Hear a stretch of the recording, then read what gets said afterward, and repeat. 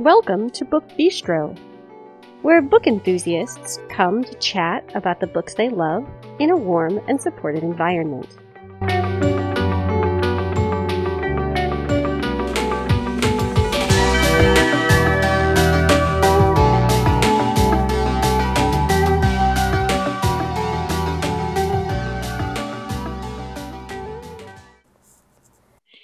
Today is Thursday, May 13th, 2021. This is Shannon, and today I'm here with Stacy, Kristen, and Brooke, and we are once again discussing the paranormal. We really like the paranormal here. Brooke has been on like a giant fantasy kick since the beginning of the year. Stacy reads a bunch of fantasy. Kristen pretty much always reads a bunch of fantasy. Mm-hmm. I read a bunch. So here we are to tell you about some of our favorite paranormal reads. Brooke will be starting us off, followed by Stacy, then Kristen, and I will finish up the round this time. So we will dive right into the housekeeping information, and then I will turn it over to Brooke. You can find us on Twitter and on Facebook by searching Book Bistro Podcast. You can always post just on the Book Bistro timeline. Some of you have done that. I'm always so happy to see when you've published posts there. You can join our Facebook listener group where you can chat with us as well as with other podcast listeners. You can keep an eye on some of what we're reading. We usually update you each Wednesday with a look at our current reads. If you'd like to get a hold of us and social media is not really your thing, you can email us. That address is thebookbistropodcast@gmail.com. So my first book for tonight is Hidden Magic, Dragon's Gift, The Huntress, Book 0 by Lindsay Hall. So this book is actually a novella, but it's a novella that's important because it really gives you the background. So from what I understand, to give you a background, the Dragon's Gift is kind of like an overarching series name, and then it goes like Dragon's Gift : something. So The Huntress is the first, I can't remember if I think it was 4 books. So The Huntress is the first 4 books, and involves Cass. And then we also have Dell and Nyx, who are her friends. So the next series of 4 will be with Nyx, or the next, no, it's with Dell. And then the next 3 or 4 after that is with Nyx. So I don't know where it goes from there, but this series is like ridiculously gigantic and ridiculously complicated to figure out. I had to read over the website a few times. So as I said, this is the first kind of like prequel, I guess. So we have Cass and her friends, Dell and Nyx, and they are called fire souls. So they have a special kind of magic that everybody is afraid of. And so they're in hiding, because if anybody was to find out, well, they're kind of hiding in plain sight. So they have like these charms that they're able to wear that don't let anybody sense their magic. So each of them are called fire souls, which are they're not very common, but they're also a type of magic that everybody's afraid of, because what they can do is they can take somebody's magic and use it against them. Oh. So as I said, they're fire souls and they're friends. So they kind of like met we find out in the book how they met. But in this novella, they own like a little store. It's kind of like a store of different ancient artifacts, and it's called Ancient Magic. And Cass's job is to go out and to find these different artifacts that people ask her to look for, or also that are going to be interesting to the clients of their store. So the really cool thing about Cass is that she also doesn't like to take the artifacts out of the places that they are. So what she does is, yes, she's taking them, but then they make a replica of the artifact and they take the magic out of the artifact because they're kind of doing a citizen. They're kind of being helpful because if the magic is left to disintegrate, then it sometimes can be really dangerous.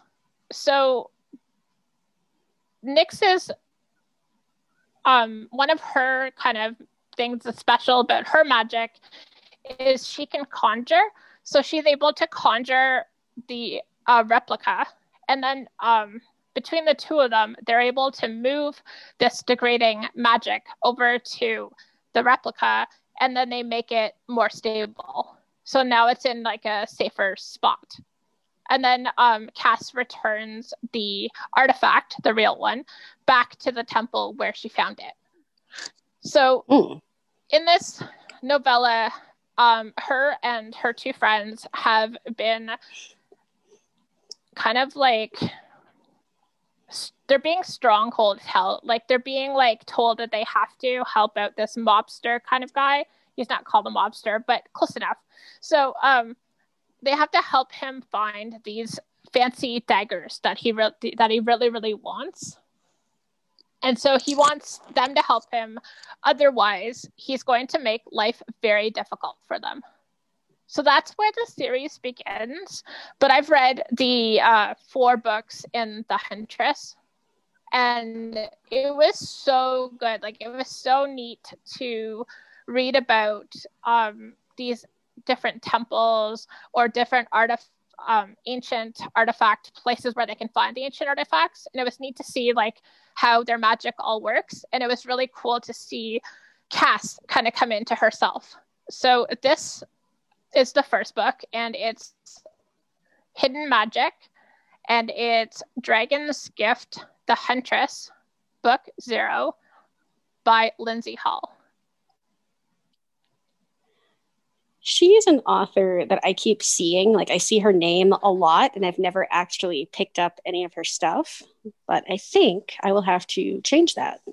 One thing that's really cool about her is that she's actually a archaeologist.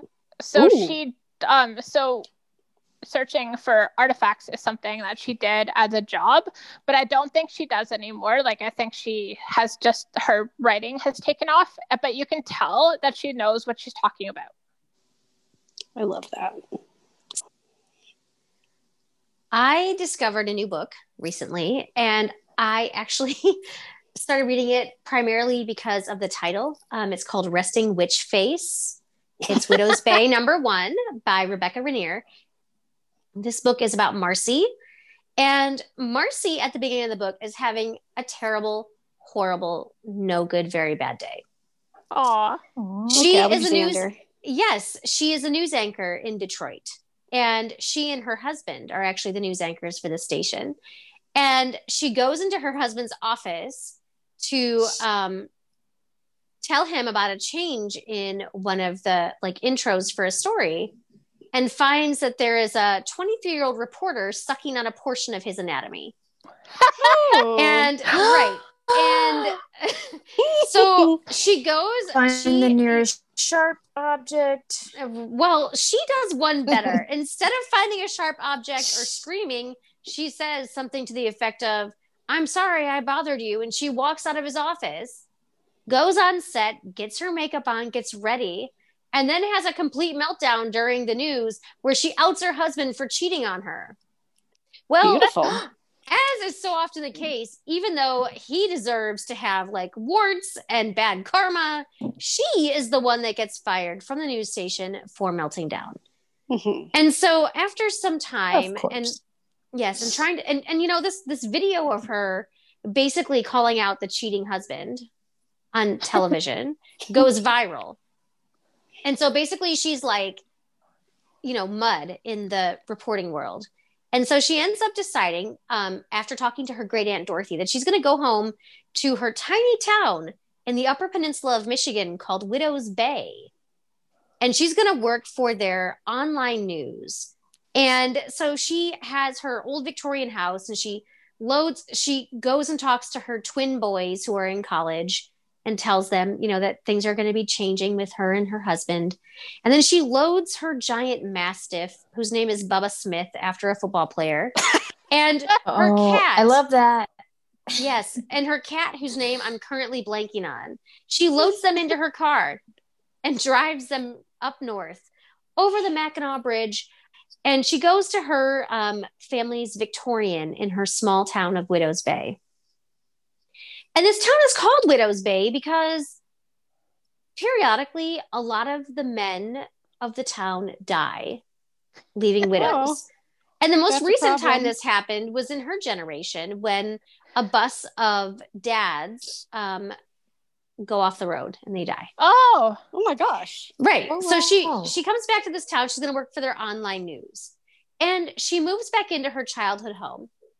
And all of a sudden, her cat begins speaking to her, offering fashion advice. And she's kind of like, what the hell? And she goes, my cat's going to speak to me soon? Yes, I think that your cats will begin speaking to you because you are of the age. You are of the age. This cat in my book, and I feel very sad that I cannot remember the cat's name right now. I want to say like Gwendolyn, but I don't think that's right. This cat, great name for a cat. It is, but she rides around on the what kind of dog is it? On the Mastiff? Mastiff. She rides the Mastiff around. Okay. And you have to read this book. That's cute. I know. And so she goes into her town, and on the very, very first day that she's going to be the sole news for this town, an ancient elderly woman is murdered, and she has to cover that story. Oh dear. And then maybe the cat can help. The cat is at home, but the cat does help with like fashion advice and other things. Oh, I thought maybe it could investigate for her, like go. Well, potentially that's what's going to happen. I don't know yet because in full transparency, I haven't gotten all the way to the end of this book yet. So now we have her investigating the murder of this ancient crone, and the oh my gosh, what did I tell you this group was called? Was it the Dignified Ladies? No. The Distinguished. The Distinguished Ladies Club, which are all people about the woman's age who was murdered, are like wanting answers and trying to figure out if the cat survived after this woman was murdered in her home. And then she starts hearing words like vampire and shifter. And she goes to meet up with all of her childhood girlfriends at the local brewery that was just recently opened. And they all, like, through their magic, stop a fight in the bar. And she's like, oh my God, I left this town to like leave behind all this craziness. And now we're embracing the fact that this is the most haunted town with the most shipwrecks in the Great Lakes. It's a town where there's like ghosts and lore. And now they're going to do like this huge, like, festival honoring all of the supernatural. Her great aunt Dorothy is like talking to her about Wi-Fi, but also talking to her about like shifters and vampires and trolls and how this gate has been opened and her generation needs to step up. And there's a mayoral campaign in progress where there's one mayor who wants progress and one who wants everything to go back to like how it shouldn't ever be again. And there's this whole core group of strong female friends who like stay together through thick and thin. One is a vet, one owns a bookstore, and one owns the pub. And one is the mayoral candidate. So what's going to happen when Marcy realizes that this town, Widow's Bay, that she escaped, is more than it appears? And what's going to happen when she discovers that she also is more than she appears?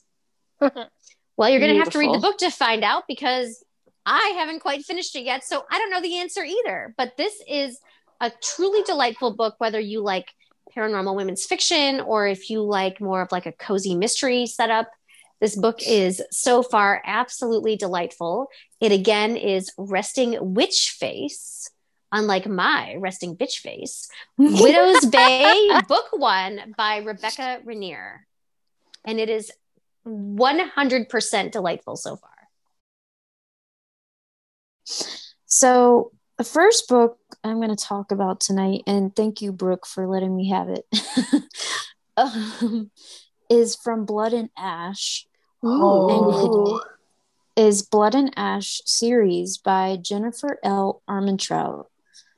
Now, I want to say I love her. I put off, I do too now. What I'm talking about is the first book, and it is called From Blood and Ash. And this is where we meet Poppy. Her real name is Penelope, which I think Poppy is a really cute nickname for Penelope. It's different. So she is what everybody calls the maiden. She is the chosen one. And because of this, she has to wear a veil over her face.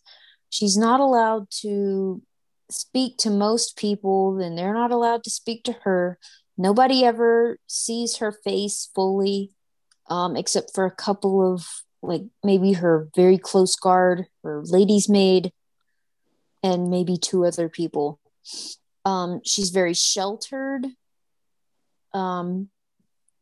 But what most people don't know about her is she's very intelligent. She's very curious. She's really badass. One of her top guards has, in secret, taught her how to fight hand to hand and with a dagger. But that is, like, forbidden for someone of her status. Like, the maiden is supposed to be this very quiet, contrite, do as you are told person. And the ultimate goal for her is to ascend and become an ascended and go to serve the gods. And this is what she's been taught all her life. But some crazy things are starting to happen. She lives in the palace of the Duke and Duchess in Carsodonia. Yeah. And people start dying or are murdered. That's no good. People are starting to do things in the name of the Dark One. And there's a young girl is murdered in the palace one day, and they realize that a being called an Atlantean killed her. And they know this by the bite mark on her neck. Oh. There are also these beings called Craven, which are pretty much created by somebody, so what she's been told is they're created by an Atlantean who pretty much drinks all their blood and leaves them to be these ravenous, like, zombie-like creatures. And if they bite you, they turn you into a Craven. But it turns out that everything she has ever been taught is not so. And she learns this very slowly. She learns that, Atlanteans are not what she has been taught that they are. And that the Ascended are not what she thought they were, that the gods that they so-called worship and serve are not gods. All of this. And it comes crashing down on her. But what I love about her is that she kind of takes everything in stride. I mean, it's a lot of things happen to her in really quick succession. And all along, this girl is just like, I never wanted to be the maiden. I hated that life. And everything just kind of happens around about the time she decides, I'm not going to be the maiden anymore. I can't live that life. And so she's pretty much freed. She's kidnapped, but she's freed all at the same time. And it's a really great storyline. I'm on the 3rd book now. And it just keeps getting better. There's a pretty slow burn romance going on as well. She has a mission of her own, as well as her lover / whatever he becomes. I don't want to give any spoilers. It's a really great storyline. It's a take on zombies and vampires that I've never seen before. They're just called different. Like the zombies would be the Craven, the vampires and the Atlanteans, and what they call the Ascended would be like the vampires, because they have to feed. Craven are more like zombie vampires, I guess. Ooh. It's just a really interesting take on a lot of things. I don't think I've ever read anything similar, or that I can say, if you've read this, you would like this. I can't think of anything right now. But this series, again, is called Blood and Ash by Jennifer L. Armentrout, and it begins with From Blood and Ash, and you must go read it. I have binged. I'm on the third book now, and I haven't read anything in between them. So it's really that good. I'm excited for these. For people who use NLS Bard, the first 2 were added as of today, read by Terry Donnelly, who is not the commercial narrator, but is very, very good. No. So my first pick tonight has a few similarities to the book that Kristen just talked about. In fact, this was one of Kristen's picks back in the spring of 2020. Ooh. So this is Incendiary, Hollow Crown, book 1 by Zoraida Cordova. And I love her so much. I love her Brooklyn Bruja series. This one is so good. So this is the first in a duology. So this is Incendiary. The second book is called Illusionary. And it came out on May 11th. Yeah. So this is young adult fantasy set in, like, think of Inquisition era Spain. So you're looking at magic and you're looking at the world through this certain lens of like a time when the prince and princess of Spain were rooting out certain parts of the population that they find undesirable. Mm-hmm. So in this world, that population is like magic users. And so there are certain types of magic users that they are especially looking for. Now, our main character is a young woman named Ren. Her actual name is Renata, but she goes by Ren. And when she was a child, she was kidnapped by the king's justice and taken to the palace. And because she had a very specific magical gift, they kept her in the palace and used her sort of for their own ends. And it was not a very nice thing for her. No, because she is what is called a roboti, which means that she can steal people's memories. And if she steals enough of your memory, you become what they term a hollow, which basically means you're just kind of like a shell, but you're still technically alive. You don't have any of the spark. You have no past. Right. You have no past. Left. You have no like anything. You just kind of follow directions that you're given. You don't remember like any of the people that used to be in your life. You don't remember who you actually are. She kind of creates a living zombie. She does kind of, yes. So she lives in the palace for many years, and finally she is taken again, this time out of the palace by like a rebel group known as the Whispers. And the Whispers, of course, would like to bring down this regime that is trying to outlaw magic.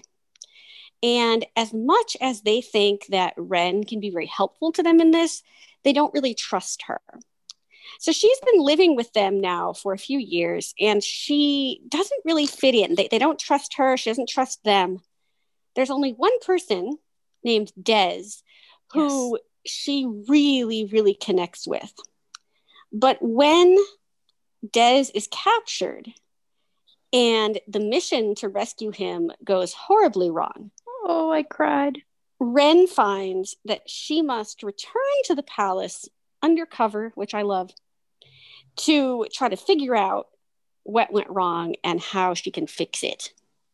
So this is a book with a lot of magic, a lot of intrigue, and a book where like you form certain ideas about people and very few of those ideas end up being correct. Everything that you learn in the first book like is so quickly changed, like you don't even really have time to realize it. Then you're like, wait, this isn't right. It keeps you on your toes. It certainly does, and it is so good. It has a different feel from her Brooklyn Bruja series. Like it's not the contemporary witches. It's very historical, very rooted in this sense of place, and I really, really enjoy it. It is Incendiary, Hollow Crown, Book 1 by Zoraida Cordova. I don't think I've read this book yet, but it was definitely on my TBR. It sounds like a book I'm going to have to pick up sooner than later. So my next pick is Black Sunshine. Dark Eyes Duet, number 1 by Karina Hawley. And I am so excited about this book. I'm not excited about it. I really liked it. So I'm excited that it's actually become a duology, because she was only planning on just doing one book. And then I think it just became bigger than she thought it would. You can honestly stop it at this book. So she ends it not with a cliffhanger. So you can definitely stop reading after you're done this. So one kind of like trigger warning is there is some questionable consent stuff, and there's also some other not like things that people might not be comfortable with, sexually or other, like kind of like blood, to do with like blood and I guess exchanging of blood, and then also also sexually as well. Like, so it's kind of like everything, a little bit of everything. So if you're not feeling in a good place, it's probably not the best book to read at the time. So you have to be ready for it. So in this book, we have Lenore, and Lenore has never really felt like she fit in. She doesn't feel like she fits into the world around her. She lives in San Francisco. And she also doesn't feel like she fits into her family. She's ready to go into her second year at Berkeley, and she really wants to do well. She's got her great friends. She's going to be turning 22 in a week. Not 22, 21 in a week. So she's really looking forward to getting a chance to talk to this like lead singer of a band that plays at a bar that soon she will be able to go to legally. So a week before she turns 21, she is kidnapped by a vampire named Absalon. And Absalon has actually been following Lenore as she's aged. Like I think, if I'm not incorrect, I think she remembers seeing him for the first time when she was really young. And then, so he's kind of been just keeping an eye on her. And the whole reason behind it is it's not like pedophilia or anything. It will totally come clear in a second. So the reason why Absalon is so interested in her is because, unbeknownst to Lenore, she's actually a vampire too. Wow. What? She was kidnapped as a child. So when she was, I think she's about 2 or 3, her parents are killed by some vampire slayers. And the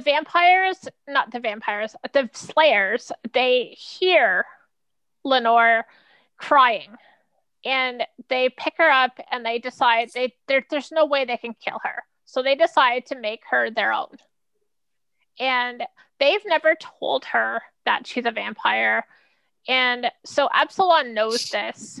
And it's not really possible. Like, once she hits 21, she's going to start going through the change. And so she needs that support of the other fellow vampires to go through that change. And that's where you're going to get to the consent problem.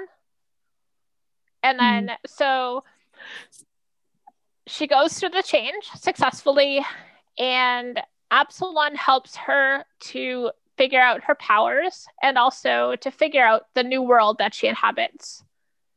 I really, really liked her parents. Like, even though her parents were bad and they stole her, they still, you could really see that they did care for her. Like, I think that if the situation had been different, I'm sure they would have chosen not to murder her biological parents. I hope so. Whoopsies. Yeah, that I found a little interesting. I'm like, vampire slayers raising a vampire. Okay. But they very much treat her like she's their child, like, even after she turns. So that's pretty cool. That's what I liked. So Absalom not only is helping her get used to her new world, but he's also, along with his kind of ragtag group of other vampires and other creatures, they're trying to keep her safe, because now she is sought by slayers and vampires because they want her dead. So this is Black Sunshine, Dark Eyes Duet, #1 by Karina Hawley. Every once in a while, my friends, my dear, dear friends, you come across an author purely by accident. I mean, purely by accident. And it's the best, stumble and fall upon a series that you never would have known to read. Judge me if you will, I routinely Google things about shifters, like romances with shifters. And it's always this kind of core group of romances about shifters. And while there's nothing wrong with the insta love mate claiming, it's not what I enjoy about the shifter bond. And then last week, I just happened, not even looking for this episode, because this wasn't planned a couple weeks ago. I just stumbled into this author by accident. And I read this book, and it sort of was everything I didn't know I ever needed about reading about shifters. I am talking about A Shift in the Water by Patricia D. Eddy, who, by the way, does not get enough credit. And I'm not sure why, because she is kick-ass and amazing, and I love her, and I want other authors to write books in the vein of these. So A Shift in the Water is about Mara. And Mara is 30 years old, and she's a nurse. And Mara is dying. Oh, dear. Oh. And no one can figure out why. She's had some blood work done. She has very low oxygen in her blood. They can't figure out why. She's had spells all of her life where she becomes ill, but they've always sort of passed. But now it's been about 6 weeks, and she's been lying to herself and saying, oh, it's the flu, it's whatever, but she can't escape from the fact that something is very off. And so she goes and meets with a doctor and has her blood work done. And it's not leukemia. It's not some sort of lymphoma. It's not a cancer. But what's going to happen is, without blood transfusions, she's going to die. Huh. And so Mara feels the most at home when she can go to is it Orcas Islands off the coast of Washington? And she can go swimming in the ocean. And so she takes some time. She goes swimming. She comes home. She keeps hearing this weird song in her mind, and she's like, what the hell is this? I don't know what this is. And she continues getting weaker and weaker over the course of the year, and she's just given a death sentence, okay, we can do these transfusions, but they're not gonna, they're gonna be a short-term fix, but you probably will pass away soon after Christmas, is what her doctor tells her. So Mara is starting to kind of get her life in order. At the same time, we have Cade.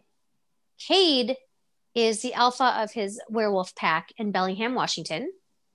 He's an artist. He's a sculptor. He is all these things. They all live in an apartment building together. And one day, a fire elemental comes, burns down the building, and captures Cade and keeps him in horrific, tortuous conditions for months and months, unable to shift from his wolf form. So we have Mara, who is ill, and we have Cade, who is being abused on the daily, traumatized beyond endurance. These poor people. Two souls never destined to meet. Except one day, after months of confinement, Cade is able to escape and ends up jumping into the open trunk of a car that is about to leave a hotel on the Orcas Islands, because that's where he was held. So Mara goes back in to pay her tab at the hotel and doesn't realize that there is a burned and beaten wolf hiding out in the back of her car. Oh my God. Until she gets home and goes to pull her bags out, and holy hell, there's an emaciated wolf waiting for her in her car. This wolf immediately is drawn to her, and she immediately feels like she can trust this wolf because he's about to die. Well, Mara, close to death herself, brings this wolf back to health.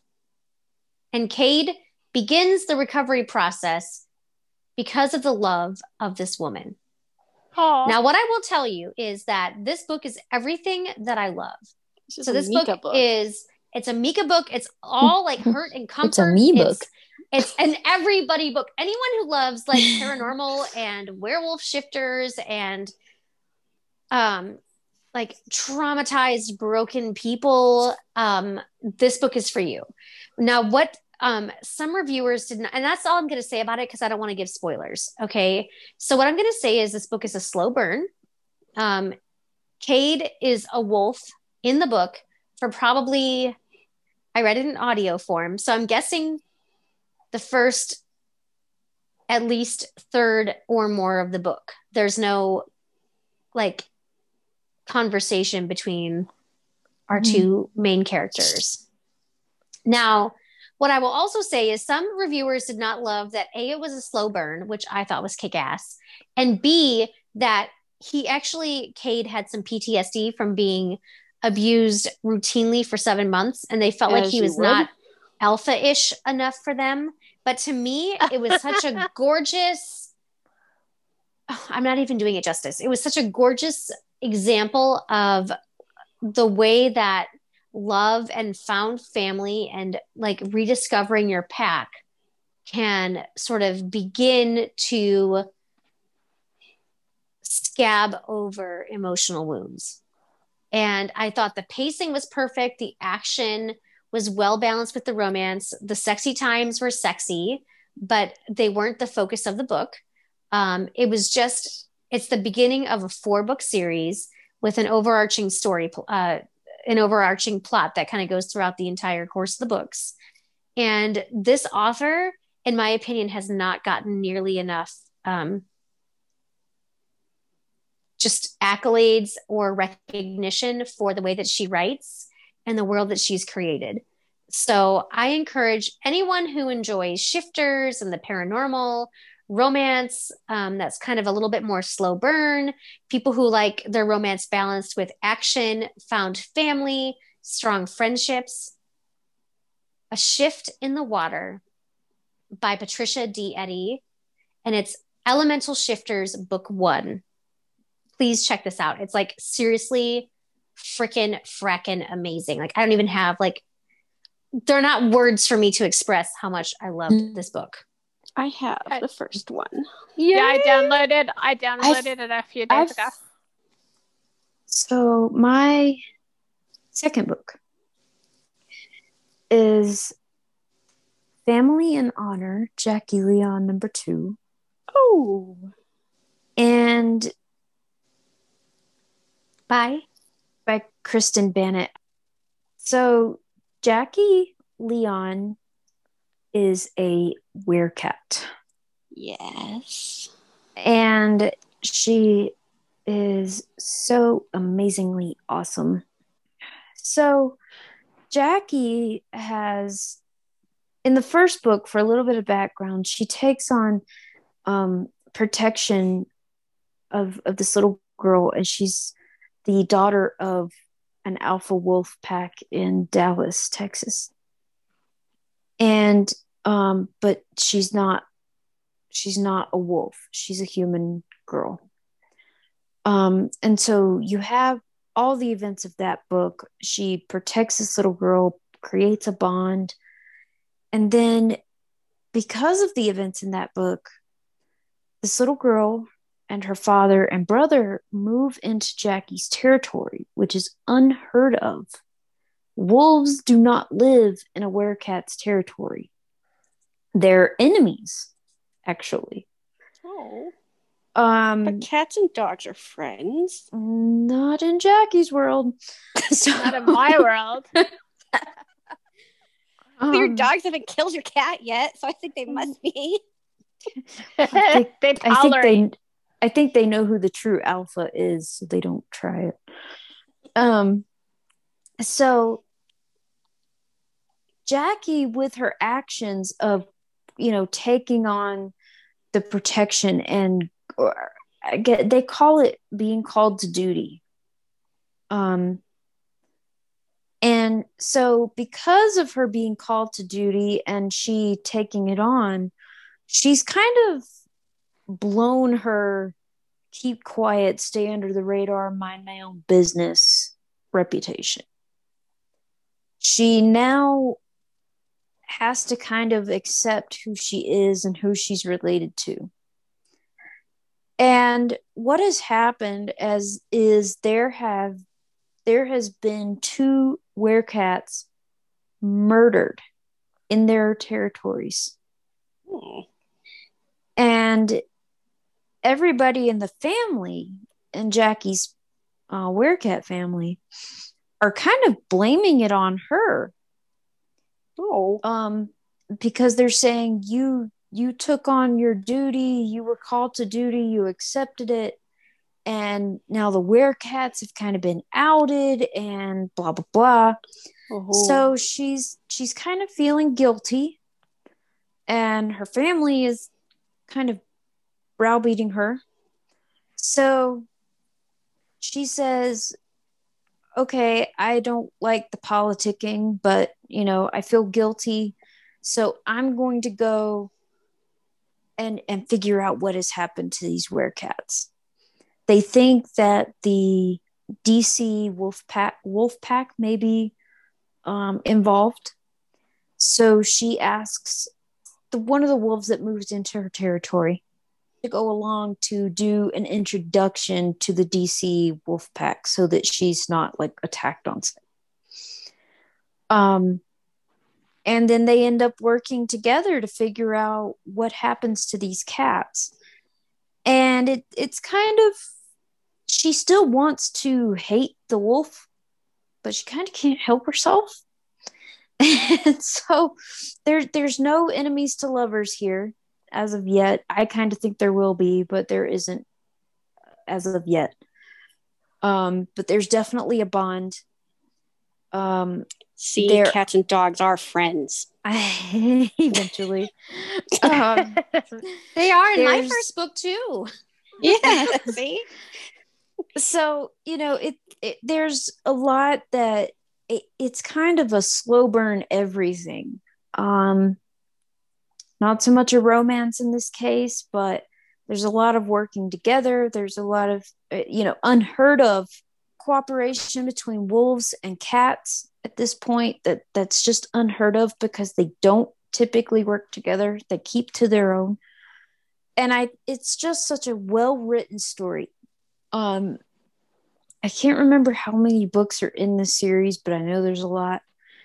And there's 5 so far? I think, and there's supposed to be more, I think. I'm not really sure. There's 5 or 6. But so I would say if you like Mercy Thompson, you'll like this, but there's not as much magic in Jackie Leon as there is in Mercy Thompson. There's no fae or anything like that. There are vampires. Oh. But we learn of them in this book.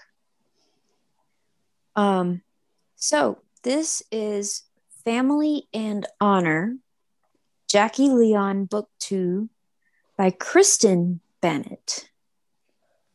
And it is so, so good. The first book is really good too, but I feel like the first book took a little longer to get into than this book, but that just may be the first book syndrome. Okay, so my next book is also an author who hasn't gotten enough credit. Apparently, she's been writing since 2013 or 2014, and I've seen her name a little bit, but like when people come looking for recommendations for urban fantasy or paranormal romance, I don't really hear her mentioned, and I think that's sad.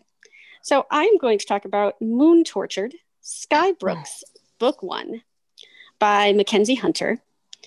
And this seems to be another one of those series that's kind of like what Brooke was talking about with the Lindsay Hall novels, in that like there are several sort of sub-series that go into this. So this is Sky Brooks, and then there are like other series that come after this one that sort of are set in the same world and at least to some degree seem to revolve around like certain themes that carry through all these books. I haven't quite figured it out yet, but I'm working on it. So this, like I said, is Moon Tortured. And at first, when I started this, I was very confused. I'm like, wait, is this really book 1? Did I just like end up kind of in the middle of a series? Because it seemed like things were happening that I didn't really understand. And then I realized that that was kind of on purpose. So Skylar is our main character, and she wakes up in this room. And it's a perfectly fine room. It's comfortable. You know, it's not like she's like chained in a basement or anything. But she doesn't know where this room is, and she doesn't know why she's there.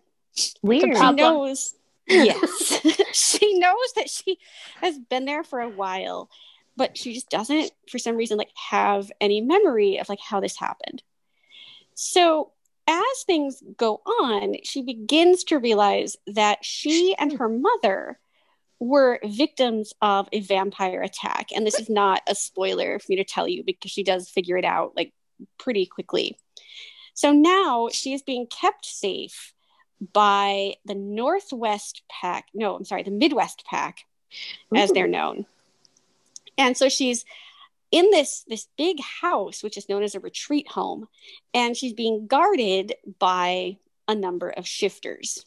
Ooh. Now, the thing to understand here is that packs in Mackenzie Hunter's world are not segregated by species in the way that, you know, like we're familiar with. We usually see like wolf packs or, you know, lion prides, or like colonies of bears. I don't know what a group of bears is called.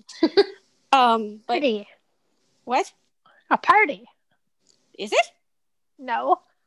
Don't lie to me. That's what the Bears in the Winnie Sings books would call it.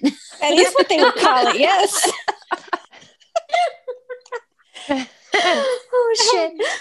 So there are all these animals that kind of come together because as were animals, they have like common values. So in this group of people that you meet with Skylar, you see some wolves, you see some cats, and you see a weresnake. I have never seen a weresnake before. So her name is Winter, and she is third in the pack. So she's rather frightening. Mm-hmm. She's very, very stealthy, very fast, very sly. She does not find that sexy. She doesn't get along with Skylar very well, and so that is kind of a point of tension here, because Skylar has lived a very unconventional life, even in this world where, you know, animals that shift kind of band together. Skylar has been changing into a wolf every month since she was like 15. So now she's 24 and she hates what she is. She makes sure that she's locked in a cage whenever the full moon approaches, and she basically like refuses to get to know anything about the animal side of her being. But what Skylar doesn't know, and what this Midwest pack is slowly starting to figure out, is that there is something about Skylar that makes her like irresistible to vampires. And they seem to think that if they kill her, this will grant them some sort of power.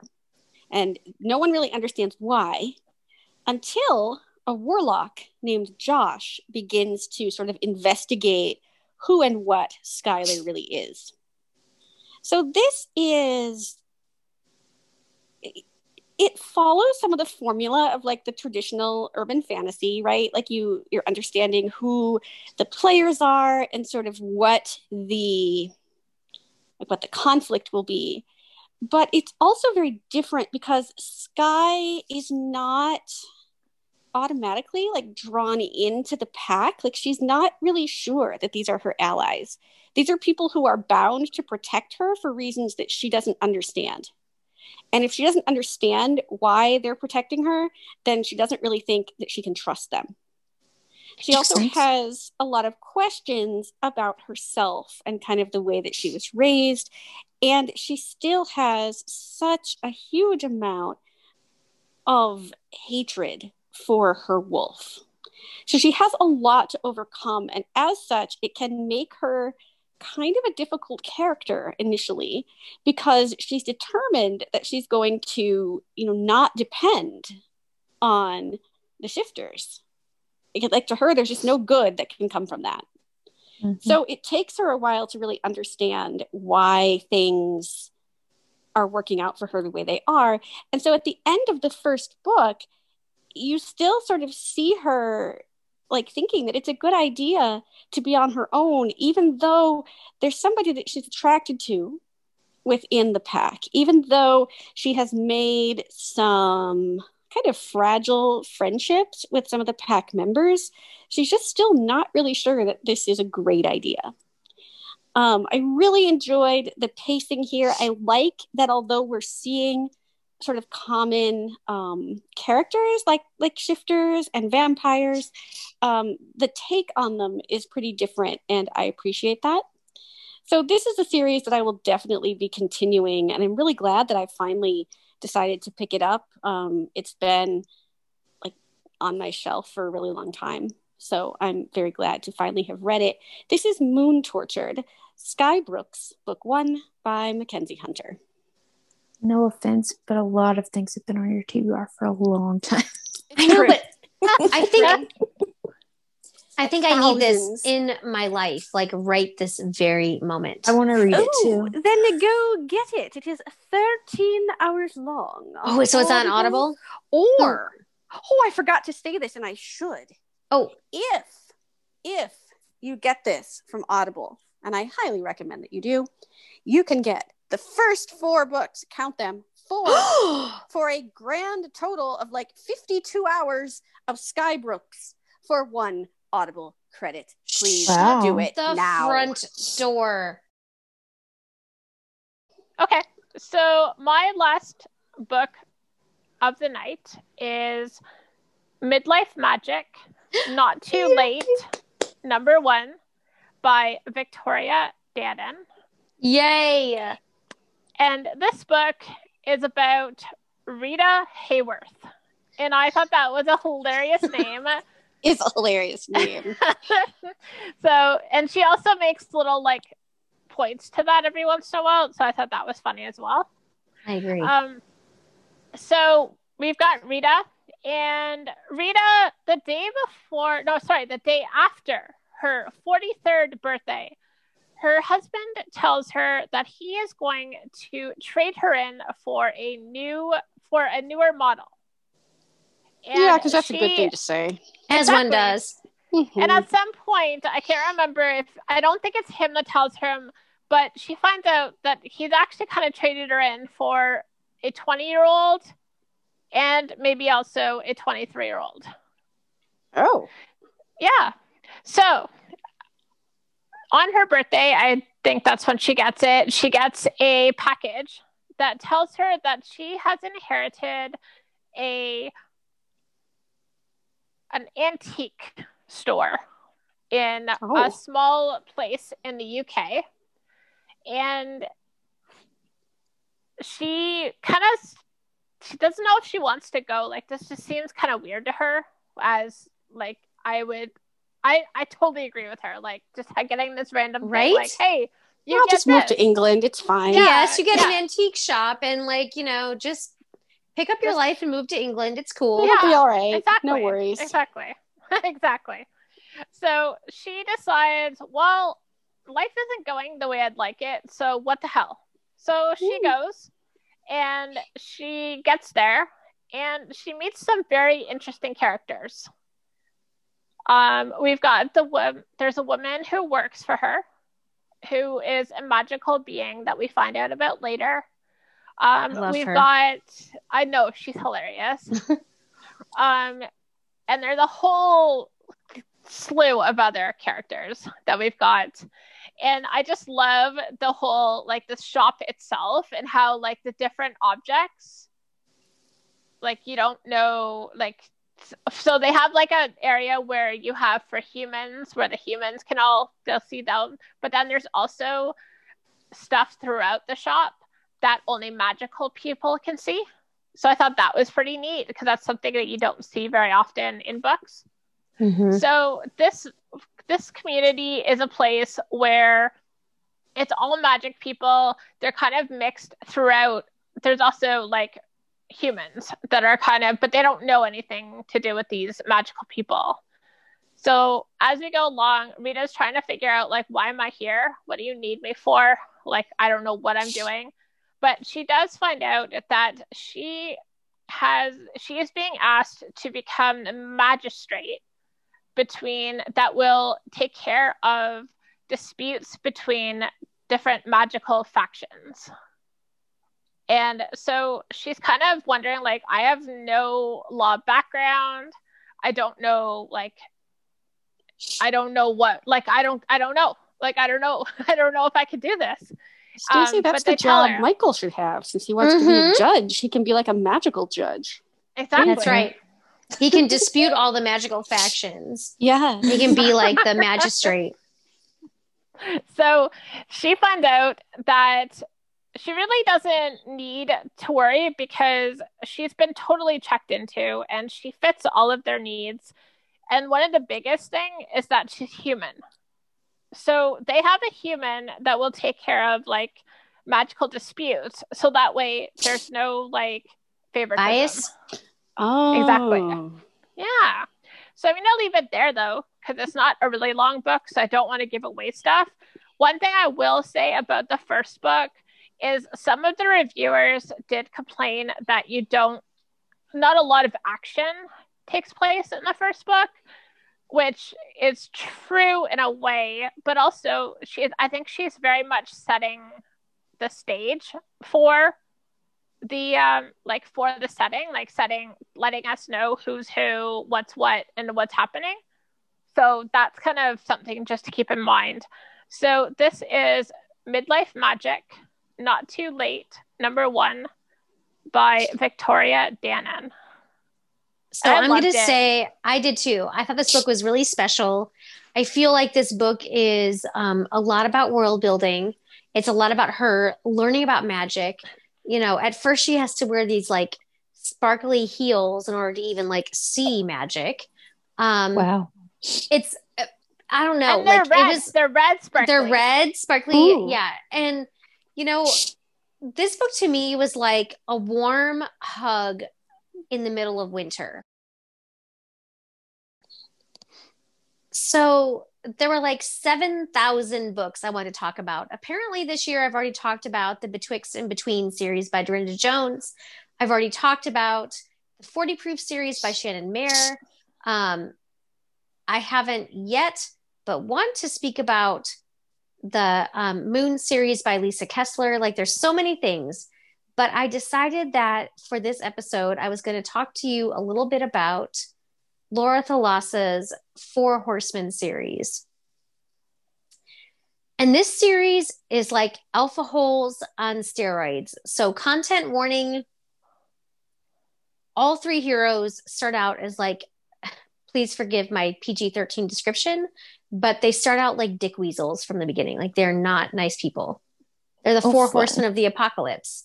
So I'm going to talk about the first book in the series, and that is Pestilence by Laura Thalassa. It's the Four Horsemen of the Apocalypse, book 1. And this particular book is about Sarah. And Sarah is a firefighter in Canada. And Sarah is interested in poetry and literature. But just before she was supposed to go off to university, the world as she knew it ended. The Four Horsemen of the Apocalypse came thundering through the world, and everything fell. Technology, electricity, everything that was like what we know now is over. Wow. And so Sarah decided, like, I can't go, into university to study literature. I have to do a job that's going to help people. So she went into the fire department. Well, now it's 5 years since the horsemen galloped through the world. And now pestilence has risen, and he is riding it throughout. He has gone through the east coast of the US, and now he is in Canada. And he is just raining plague and death down on the people of the towns and cities that he rides through. Be careful, Brooke. And so Sarah, young Sarah has just, she and her fellow firefighters have all drawn matchsticks to decide who is going to stay behind in their town of Whistler to kill Pestilence, so his reign of terror is stopped. Well, Sarah draws the bad match. And so she stays behind as everybody else evacuates in hopes of outrunning the plague. And her job is to kill Pestilence. So Sarah does her level best to kill Pestilence. But instead of killing him, he comes back to life, because what she learns far too late is that Pestilence cannot die. No matter what is done to his mortal body, he cannot die. And so Pestilence takes her. And this is where the content warnings come in, because he basically drags her behind his mighty steed for several days and does not treat her in the way that a heroine expects to be treated. No. And so Sarah becomes his prisoner, and even though he showed her, quote, mercy, his main reason for keeping her alive is to basically show her that the world is a miserable place and that she has no control, and that she has to watch the entire world of humanity die in front of her while she continues to live. Oh. And so Sarah begins this trek down the West Coast with Pestilence, watching as cities fall to his plague, as bad people and good people fall to his plague. And very, very, very slowly, she begins to teach him about humanity and about love and mercy and kindness and acceptance. And he begins to show her his more human side. But is her love, is her acceptance, her humanity, her kindness, is any of that enough to change the path of the first horseman of the apocalypse, Pestilence? And I talked about this book today because it's the first in the series, but it is not actually my favorite. I loved in book 2 how she wrote about war, and war goes to the Middle East. And the way that she wrote about the culture, the author wrote about the culture, was pretty amazing. My favorite of the 3 books so far is Famine. And that takes place in South America. And the way that the author has researched different geographical areas is really fascinating. And the sort of epic road trips that these heroines go on following the Horsemen of the Apocalypse is really fascinating and interesting and culturally diverse. And so while this series is rife with alpha hole dickweasels, there is the redemptive power of love. And for some reason, like, I cannot get enough of these horrible, horrible men. So if you like kind of violent, angst-ridden, sort of love has the power to heal type paranormal romance, I highly, highly encourage you to read the Four Horsemen of the Apocalypse series by Laura Thalassa, beginning with Pestilence. My final book is a book that I kind of stumbled upon. So this book is called Touched by Fire: The Demons of New Chicago, Book 1 by Kel Carpenter. On Audible, it says the series is called The Magic Wars.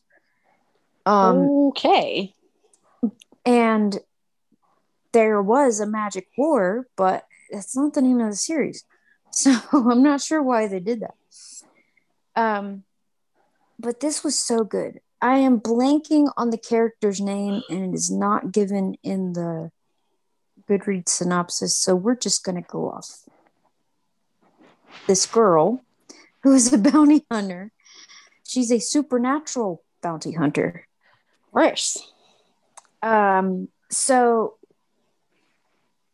she lives in what is called New Chicago because there was a magic war. We don't know a whole lot about it, but we do know at this point that magic rules the world at this point. And if you are not a well-to-do magical being, you pretty much have to live with the slums. You don't have electricity. You can't have decent living quarters because you are not high enough in society. And that's for, humans, I guess, let me rephrase that. Humans are kind of left in squalor because magic is the be-all, end-all. She's kind of got a personal reason for hunting down supernaturals right now. And in the beginning of the book, the only thing we know is that she is looking for someone who can reverse a magically induced coma. Oh. From what she knows, it has to be the person who initiated it. But she's trying to find out if there's any way possible that somebody other than the person who caused it can reverse it. So she's hunting down these witches, and she is pretty... I feel like we've used a lot of profanity tonight, but there's only one way to describe it. She's badass. So she takes on bounties, obviously, but when we first open, she's on this personal one. Well, then she goes to this friend of hers that's kind of the go-between for her boss, because she does work for somebody, but she's never personally met the person or the guy. So she always goes to this go-between to take on bounties. So she is given this bounty to hunt down and kill a coven of witches before they can summon a demon. Because most covens who summon demons they're looking for like control. They want to control a demon, but in the grand scheme of things, do not have the magic power in order to fully control them.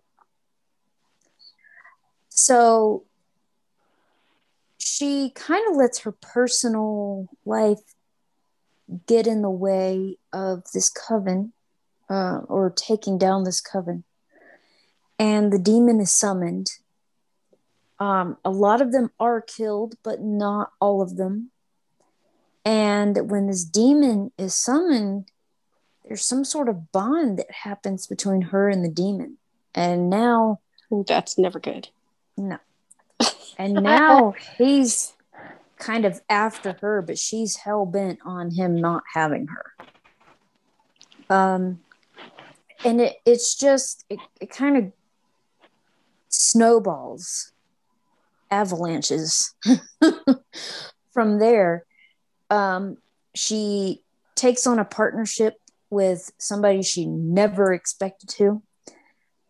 She's very much a work by herself kind of person, but she kind of realizes that the only way that she might survive this, and the only way she might accomplish her goals at this point, is to partner with this person, because now her bounty is she has 3 days to hunt down the rest of the coven, kill them, and kill the demon.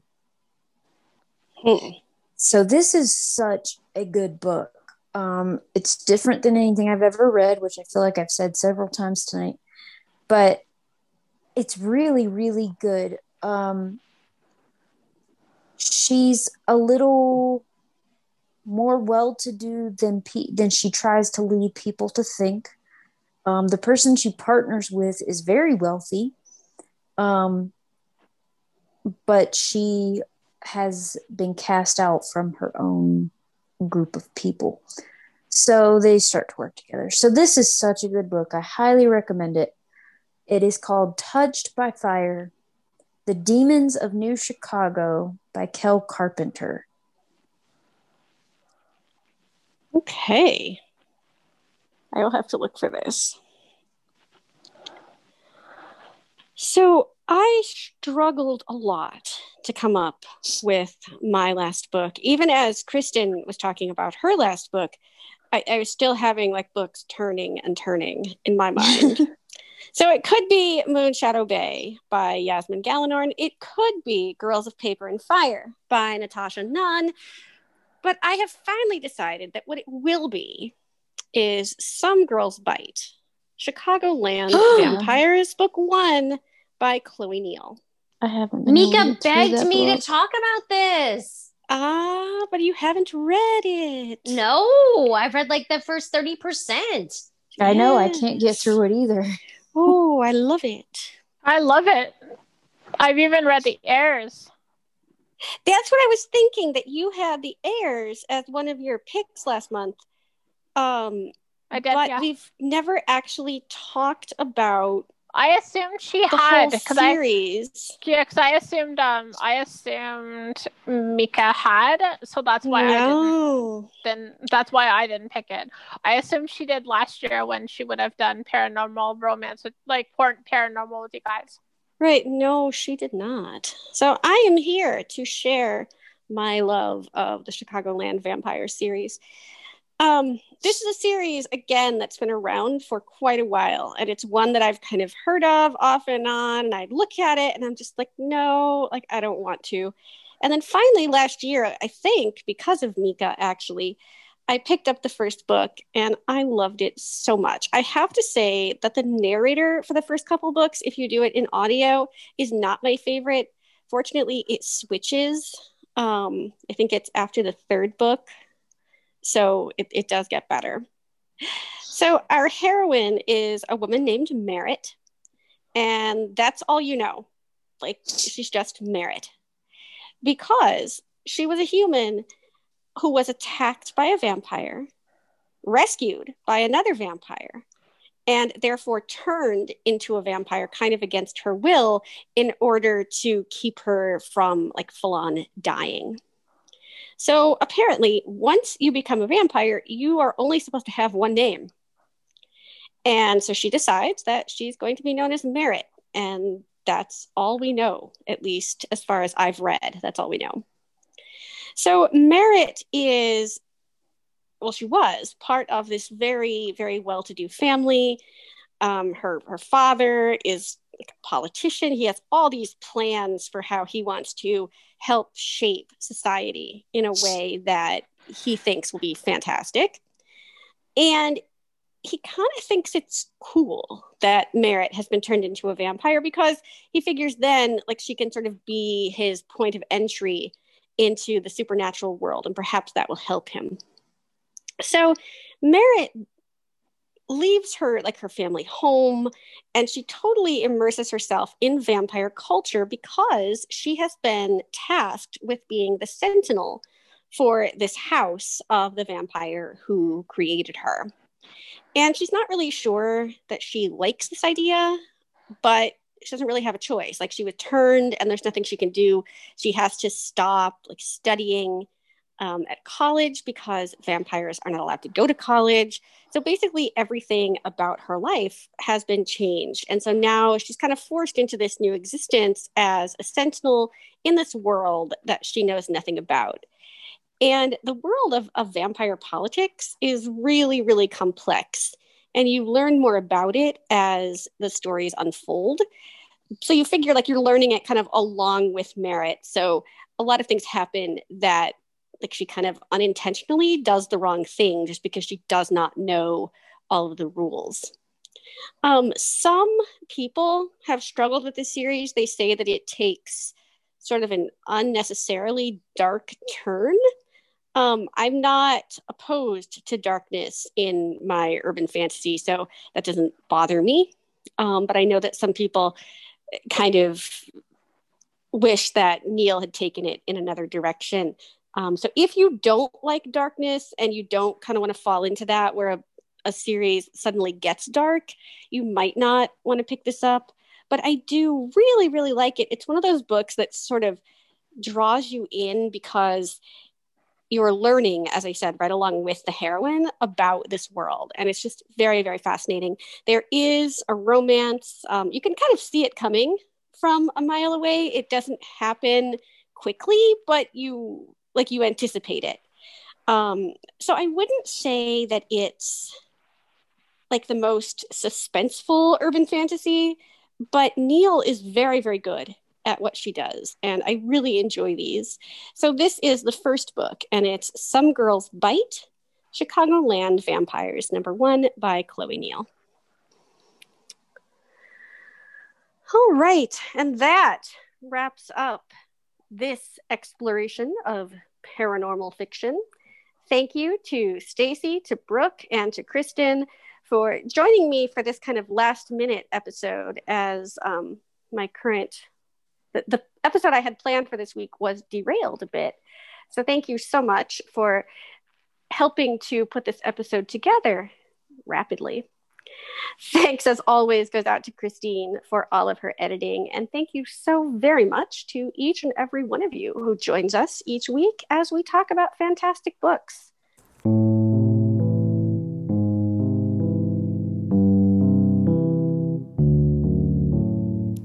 If you would like to leave us a rating or a review, you can do that on Apple Podcasts or any other platform that you use to access the show. Not only does it tell us what you think, but it also helps other people find us when they're looking for book-related podcasts. It kind of advances us in the Google algorithm.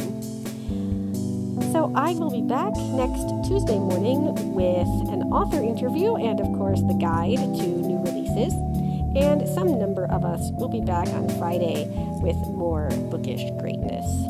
Take care, everybody.